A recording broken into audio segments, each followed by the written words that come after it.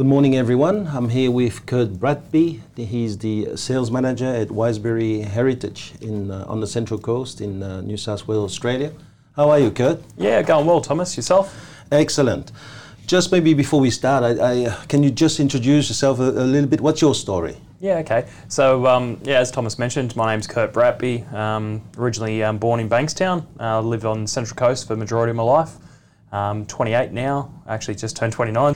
That's been pretty young, man. It is pretty young. Yeah, I've been in real estate for 9 years now. So started when I was 20. 9 years. Okay. So, what did you do before real estate? I left school actually to become a manager at KFC. Funny enough. And I got out of that before real estate and got into carpet sales. Right. So that's when I experienced, I suppose, my first bit of selling. And then I knew my principal, Darren Butcher, from when I was about 12 or 13. I used to do his letterbox drops. And so I actually wasn't happy where I was at the time. So I actually was looking around for a new career or something different. So I jumped online and had a look around, and I seen that Darren was looking for salespeople. So I put my resume to him, and he gave me a call the next day, and I asked him if he remembered who I was, and he said, yeah, I do. He said, it's just been a matter of time. I've been waiting for you to come to me. So, Okay. yeah. So here's an interesting question. Do we do things in lives and find that we are unhappy, and then therefore we keep on digging until we find that thing that we really want to do? Or some people think, well, real estate's a vocation. What do you think? I don't think real estate's a vocation, unfortunately.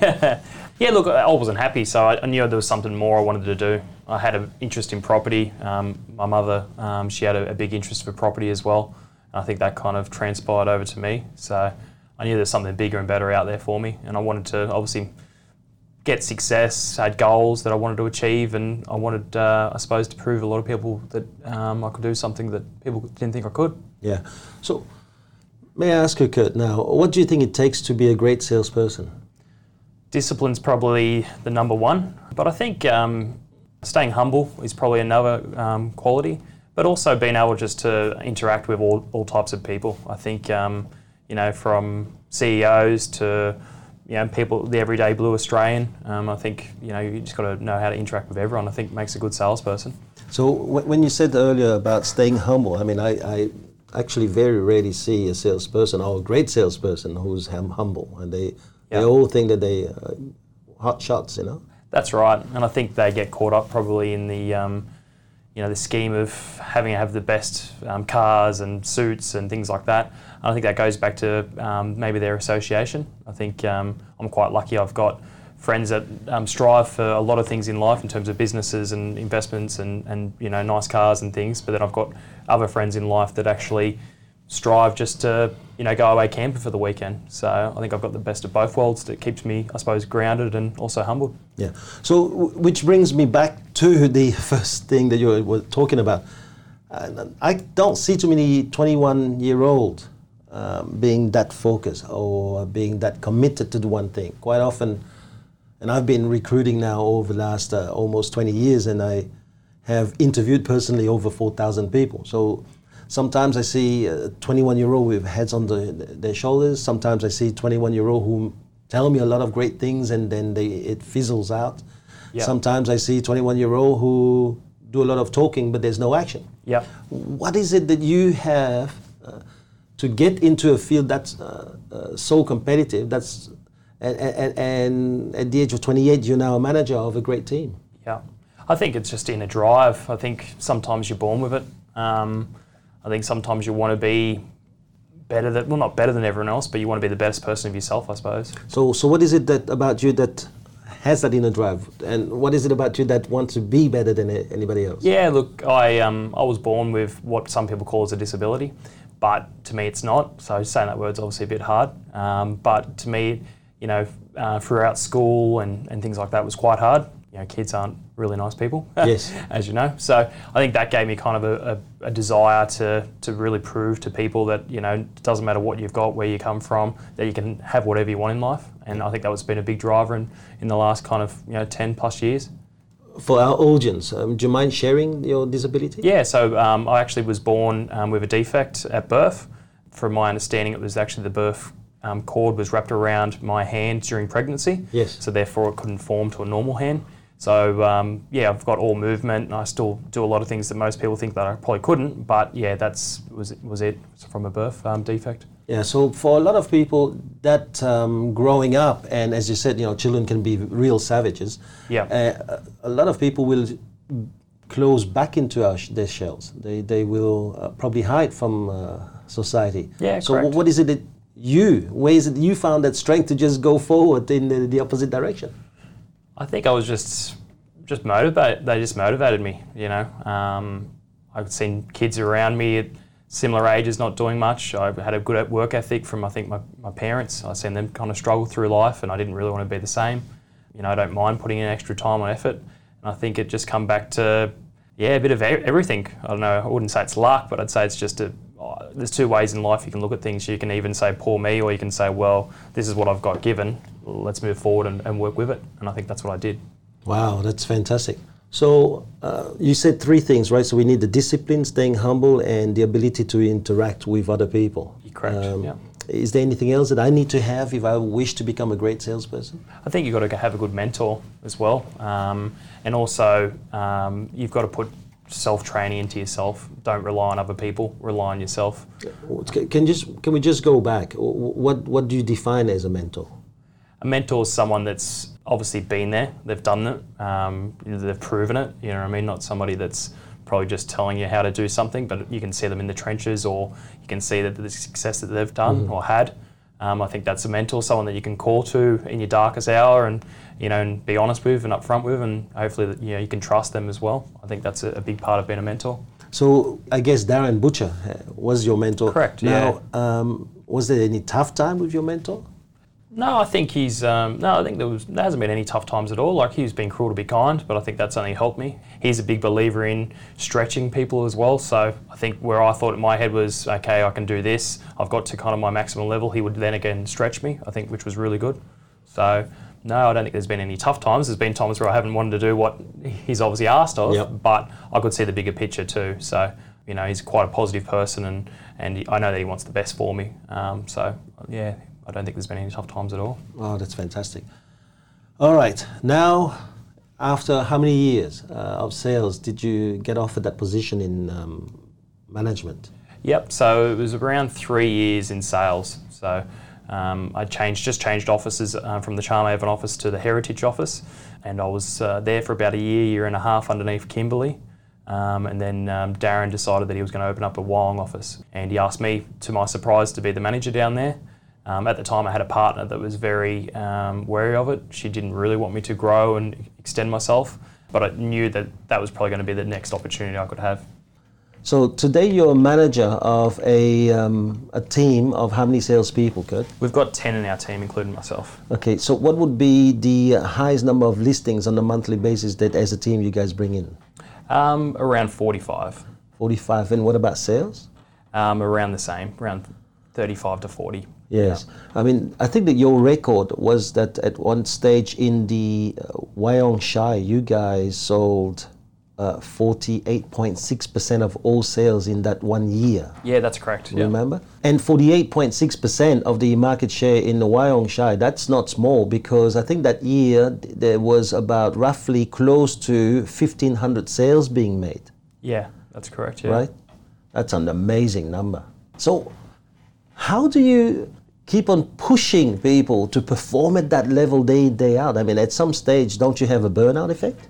Yeah, definitely. You do see that from salesperson to salesperson, but I think the benefit of having a large team is if you've got one or two people down in that quarter or that month, then usually someone else is up, so it kind of levels itself back out. Right. And that's what I've always seen as a big benefit of having a large team, is that if you only got 2 or 3 people, then if one's down or two's down, then your whole month's down. Where if you've got a large team, obviously you don't miss it as much. But yeah, you're right, there are people that burn out, and I think you've got to go back to, I suppose, making your office fun. A good work environment's definitely there, because you spend more time there than usually you do at home sometimes.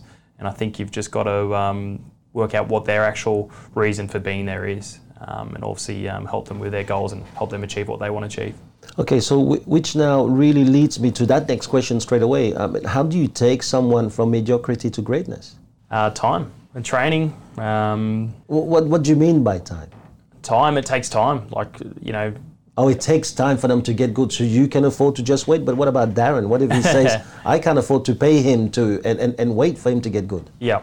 Well, then you invest time in them. Yeah. So, and also, I suppose you mentor them, you train them. You know, you pretty much have to put all your focus into them to get them up and running, and also you help them. So, just small things. You know, going out with presentations with them to help them coming out with you, seeing how you do things. You know, helping them out with giving them some open homes or some buyers to work, or not being greedy, I suppose, and actually trying to help them get a bit of a roll on straight away. Okay, so do you ever give up on someone? No, you try not to. But if someone's given up on themselves, it's quite hard for you to keep going and believing that they can do it. I'm a big believer in, it's probably 80% them, 20% you, Right. So, yeah, sometimes you unfortunately do have to give up. So do you give up, or is it Darren who gives up first? Interesting question. I probably give up first. Yeah. Right. Yeah. Yeah, I've known Darren for a few years now. He seems to see goodness where there's not even a drop of it now. Yeah, 100%. Yeah, definitely. Yeah, it's good. So tell me, what was tougher, starting as a salesman or starting as a sales manager? I think starting as a salesperson was tougher. Yeah, I think by the time I got the promotion opportunity to be a sales manager, I kind of had picked up a lot of skill and, I suppose, training from people around me. So I think that starting as a salesperson was definitely probably a lot harder. New people, new industry, it was quite, I suppose, frightening to begin with. Okay. Do you think managers are born or they're made? I think they're born. Yeah. I think that you can definitely tell someone that's a leader apart to a follower when you meet someone. Let's distinguish leaders and managers, though, right? Yep. To me, a manager has to be able to look after the system and get manpower to really work around the system to highest efficiency. Yep. Where leaders probably is about the ability to develop the people within the organization. Yeah. Yeah. So, as a manager, I always say that you're the meat between, what is it? Yeah, the sandwich. Yeah. Yeah. And between the salespeople and the leader. That's right. If salespeople are unhappy, they go to you. Correct. If the leader is unhappy, they also go to you. So yeah. you almost pulled on both sides. Yeah. So really, are managers really born? Yeah, I do believe so. Yeah, because there's a lot of times there where your leader might not be around and you're fulfilling that job role as well. Right. So day-to-day basis, you're pretty much with your team. So they're looking for you for how to get the next sale or result and things like that. So I think that, I think you are born as a leader. And I think, within the first kind of meeting of someone, you can tell whether they are a leader or, happy just to follow along. But I have seen leaders who are bad managers. Yeah. And I have seen managers who are bad leaders. Just as much as I've also seen like salespeople who can't manage. Yeah. Of course. Yes? Yeah. So there is a distinction between the two, but you think that both leaders and managers are born? Correct. You can't make a manager. Well, some leaders might not be proper leaders. They might be in a position where they're a great salesperson, which means that they've been able to open up their own office to become a leader. Yeah. But there's probably some sales managers that aren't in that position or don't want to be in that position, but are happy to be a leader, or a manager, I suppose. So I think at the end of it, it's just depending on the individual person. But to answer your question, definitely born, I believe. Okay. Do you have any disagreement with your leader? Yeah, we do. Yeah, we have some heavy discussions. Yeah, definitely. I think it's good. I don't think you should be a manager if you don't. Yes. Yeah. So, can you just explain how that process goes and who wins in the end? Yeah. So usually, it can be a range of things. It can be from recruitment or targets to set for the month, or competitions or things like that. But I think usually Darren, the leader, he would actually come to us with an idea, or and he's really good because he usually runs it past us, and then we give him our thoughts. And sometimes he doesn't agree with what we say back, but he's usually one to say no straight away. But then within 24 to 48 hours, he'll think about it and he'll come back to it, which is good from a leader's point of view, because I think you need to be thinking about what's said. But yeah, look, we have run-ins, but at the end of the day, I think he appreciates the honesty and I appreciate the honesty back. And I think that's why we have a good relationship, is because there's no stepping around my feelings and no stepping around his feelings. We're two mature blokes that can, have a bit of an argument and get along. But what happens in the case when you're totally convinced of your position and he's the two bulls in the ring? Yeah. Yeah. So what do we do then? I mean, do we have two teams? Yeah. Well, no, we don't. At the end of the day, it's his decision that counts. So if he's that firm on it and his outlook is different to mine and he believes his outlook is the best, then I've got to respect that. It's his business. He's got himself to that position. So he's got a lot more experience than what I do. Right. So I would respect whatever he decides. So what would you tell people who are working under a manager or a leader who is unfair? I'd probably say stand up for yourself a little bit, yeah. Okay, but then to go back to what you just said, the leader is always right. So you have to stick behind his decision. Do you? I do, yeah. Yeah, I do. Because your job as the manager is to actually back your leader up. There's no question of that. So although sometimes you might disagree and you put your case forward, doesn't mean you're always right. Okay. So you would never disagree with your leader in public? Correct. Yeah. No, that's a big no. Unless it's for something cultural or something that I think needs to be addressed in public or then and there, then I would. Because I think it's good for the team to see that you're not just a yes man to your leader. Right. You're actually on their side as well to a certain degree. Right. So by cultural, you mean the set of values, the display of values in our behavior. That's cultural. Yeah, that's I understand that. So let's take a step further. Your leader has made a bad decision and he's standing firm on it. Yeah. How would you convince him to see the other way around? It's a bit of a hard one. He's pretty hard to convince. But then again, I think facts. He's very much facts orientated. So and sometimes time. So I would wait maybe a day or two and then reassess and go sit with him or bring him some facts of why I think his decision's not correct. And he's pretty good in that way in terms he will listen. But to be honest, there isn't too many times that I don't disagree. We have different views, but he usually convinces me around. So, well, a lot of people may say, hold on, he's talking very much like a yes man. Yeah. Are you a yes man? No, I don't believe I am. Okay. Yeah. Now, one of the biggest things that I have noticed in you are two things. One is when I first trained you, I remember there was a bit of an angry young man, right? And over the past few years, I have not seen him anymore. So what's happened? Where's that angry young man? Yeah, it's funny because I never actually seen that in myself as a young man, but I do remember our conversation and, after my first recruitment training. And yeah, you're probably right. There was probably anger there. Being at 19, 20, I didn't really realise myself. But looking back, there was probably some anger from childhood, from bullies and things like that. That was probably what was there. So I was probably angry, but I think I turned that anger into motivation. I think that was the changing point. And then I've turned that into setting goals and getting the goals that I want. And that's turned me into, I suppose a better person, but a happier person. Yeah. I mean, I was thinking that maybe you found wisdom in a loved one around you. That a good partner does help, definitely. Yeah. So there's another thing that a lot of people would like to know, and I want to ask you questions now more about, and that is balance. In the life of a real estate salesperson, there seems to be no balance or hardly any. A lot of people either decide to give themselves fully to the job, and then therefore they seem to lose a lot in their private life. A lot of people are giving into their private life, so they end up leaving the industry. Yeah. Now, your leader has complained to me about the fact that, you too much onto balance. And I said, but hold on, balance is the key. The balance is about longevity. This is why people keep on going for years, because they have balanced every other aspect of their life. So do you want to talk to us a bit about your balance, how you found it? Yeah, definitely. So obviously with success comes freedom, and so sometimes you get into a position where you can take time off and obviously spend time with family or friends. And I'm happiest when I'm with my friends, or I'm happiest when I'm with my partner. So I think if you're at work, you're working. And I think a lot of people fall into the trap of, yeah, but I'm there 7 to 6, every day or 5 days a week or 4 days a week. But what are you doing in those 7 to 6 hours is the most important.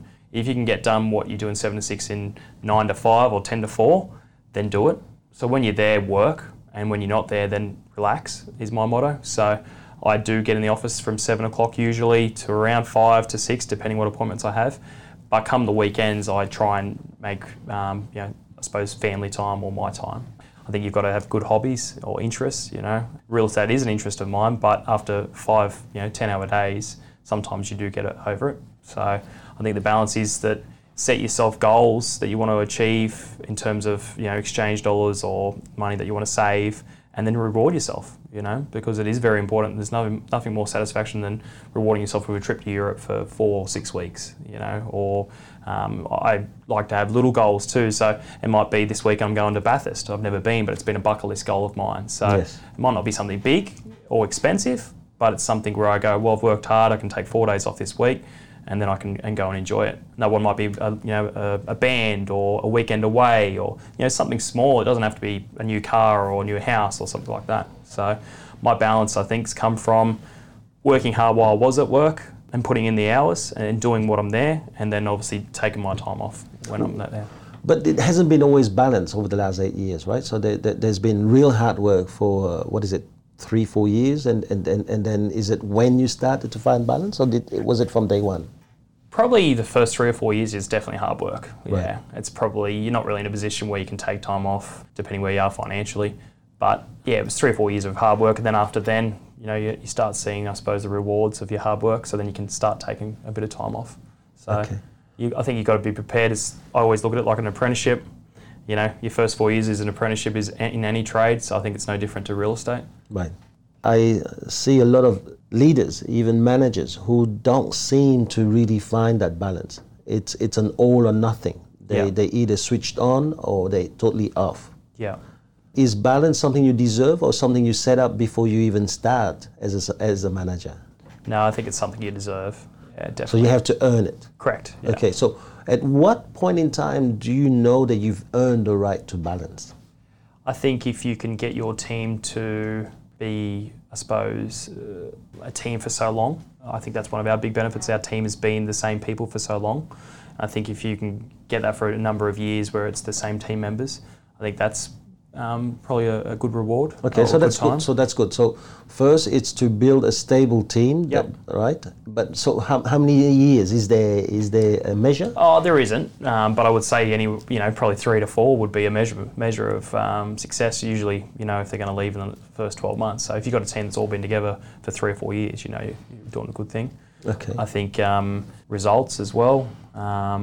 But also getting your team up to a level where they might not need you to a day-to-day basis, so then somebody else in the team can step up and take over from your position while you're away, or Right. where you've got that balance, or while you're finding that balance. Yeah. So you've gone a little bit fast. So when you said result, does it mean they have to return a consistent level of results before you even entertain balance?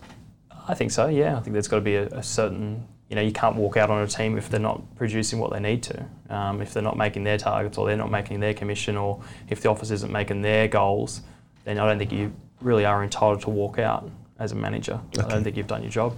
Okay, so let's go through those 3 points. One is the stability of the team. The other one is a consistent result. Yeah. And the third thing is that when you are no longer that needed or required on the day-to-day basis, Yeah. that's when you believe balance is something that you Correct. have earned the right to get. Yeah.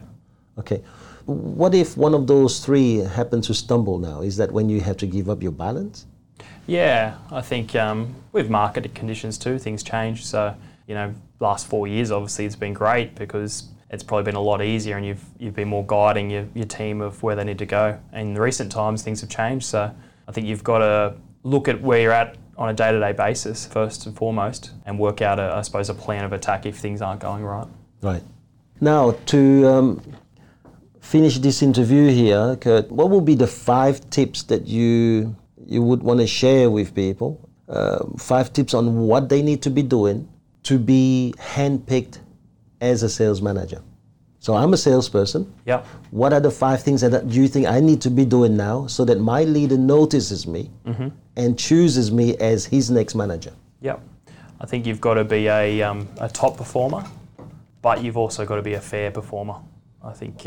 What is fair? Well, generous. I don't think you've got to be a generous salesperson. I don't think you can be a greedy salesperson to be a good sales manager. I think you've got to be fair to everyone in your team, and that probably goes into a team player. So, hold on, is that your second point, or is it still part of your first point? Still part of the first point, Okay. I'd say. Yeah. Oh, wow, okay, that's good. Yeah. All right, so what will be your second tip? I think someone that's generous. I think in a good sales team, you can spot out a good salesperson by going to the pub. Someone that's willing to give to the team, or shout a beer, or first one to get up to buy a beer or whatnot, tells a lot about a person. And I think also tells a lot about a salesperson. Right. So does that mean that the lunch after this, you're going to be the one stepping up first to pay for it? Of course. Yeah, definitely. So what's your third one? Third one is I think you've got to be a good leader and show the rest of the sales team that you're prepared to do something that they're not, which might be following the instructions of the manager or leader at the time that you necessarily don't agree with, but are happy to do so. Wow, okay. Then? I think the next one would be you have the ability to manage any personality type or age or sex. I find that sometimes good managers can only manage the same sex or a similar age to them. So working on managing everyone, I think, is a good, or even knowing how to get along with everyone in your office as a salesperson to step up as a manager. But that's something that not everyone's born with, right? So Correct. That's something that you've been learning over the years from the conferences or the books you've been reading, right? That's correct, yeah, definitely. Yeah, so it is, I have struggled with it. I went from an all boys office into an actual pretty much majority female office. Yeah. At the start I did struggle with it a little bit because going from a boys club to a mixed office was a bit hard. In what way? What was the hardest? Just, with males you can probably be a little bit more direct, I feel, because you are a bloke, you can usually be a little bit more direct with another bloke, but females are obviously a little bit wired a bit differently. So did you have problems in the beginning? Did they cry? Did they complain about you bullying or whatever? No, never bullied. I grew up with 2 sisters, so I was lucky enough to have a bit of experience, yeah. But yeah, look, there was, every female is a bit different in terms of managing, but Yep. I think overall it was a good learning curve for me, definitely. Right. And what's your last tip? You've got to be the hardest worker in the room. All right. This is a tough one, right? What does that mean? Does it mean you start first? Does it mean you leave last? Or does it mean you're more focused and intense when you're doing it? I mean, a minute ago we talked about balance. So if it's balance, you probably won't be the last all the time in the office. So what is it? It's a mixture of a lot of things, but yeah, being first in the office is always, a good sign that obviously you're keen to be there and you're enjoying it. But as I mentioned before, while you're there doing what you're meant to be doing, and I think, it's important to lead from the front if you're going to be a manager. So if you can't lead from the front as a salesperson or as a person, then, you might not be ready to be a manager. Okay. So right now, your team is about to enter Christmas. We're about 2 months away from Christmas. Yeah. What are you going to do with this team? It's a good question. We're having a really good month at the moment. Things are going really well. We've gone back to some of the basics that we needed to go to. But I think... hold on. What's the basics? Well, basics of block-out times, prospecting calls, certain number of appointments need to be done per day. I suppose going back to the system, because obviously things have changed in the last kind of 12 to 18 months. But moving forward, I think we're going to have probably a little bit more fun heading into the Christmas break with the warmer weather. We've got a challenge on at the moment, a weekly challenge, that if we hit a certain amount of exchanges, then we have drinks at 4 o'clock on a Thursday. So that's today, so that'll be good. And that obviously gets people refreshed and motivated to keep going. And I think we're going to probably, not take the foot off the pedal until, the 23rd or 24th of December. Right. So you've planned already? So is it going to be just listings until December? Or is it still a balance of listings, sales and managing our listings? Yeah, still a major balance, yeah. Just because you get listing doesn't mean you're going to get the sales, in my opinion. You could list a lot of overpriced listings and then be wondering where the sales are the next month. Definitely the 4 quadrants are very important, especially heading into the Christmas period when a lot of other agents will take their foot off the pedal. And it's a great time because you can really set up your year for 2020 in the last kind of 3 weeks of December. That's one thing I've noticed about your team. Many offices, they think that, December and January are two very slow months. You guys keep on smashing records in those months. What is it that you do? I mean, obviously, as a manager, you must have done something for that to happen at that period of time. And you're probably doing it now. Hence my question again, what is it that you're doing now to make sure that those 2 months are really great months? I think the team will look at what you're doing. Like if you're talking about holidays and what you're going to do over Christmas time and things like that, then they're obviously going to be thinking the same thing. If you're thinking that it's work, work, work until the 23rd of December, then it's a big, I suppose, indication. Right.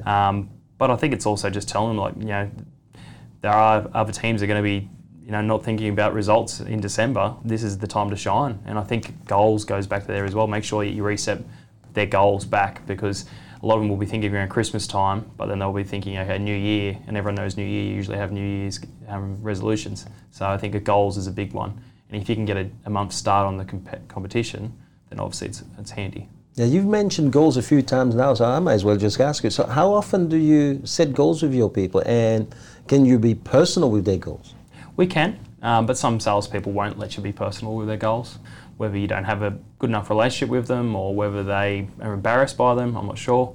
But realistically, I think monthly or at least quarterly should be sitting down and talking about their goals or resetting their goals with them. Wow. So, especially after they've achieved a big goal of theirs. Yeah, do you find that some people actually are not goal driven? Yeah, definitely. How do you drive those people? I think they think they're not goal driven, but everyone has wants in their life that they want. So everyone wants a new car or fancy suit or something like that. So although they might not think they're goal driven, they are. They do want things, and I think you've just got to show them by putting things in place that they can get those small things they want, and they might not call them goals, but we do. Yeah.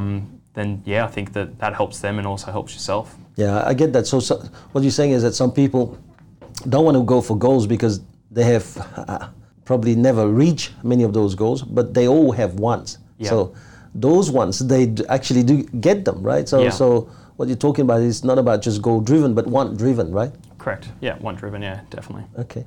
May I really thank you so much for your time today. I think if anyone out there could take just 5 minutes, give you a call and ask you maybe one advice about what they're doing, I think that their career could really change for the better. Thank you so much for today, Kurt. No worries. Thank you. Thank you.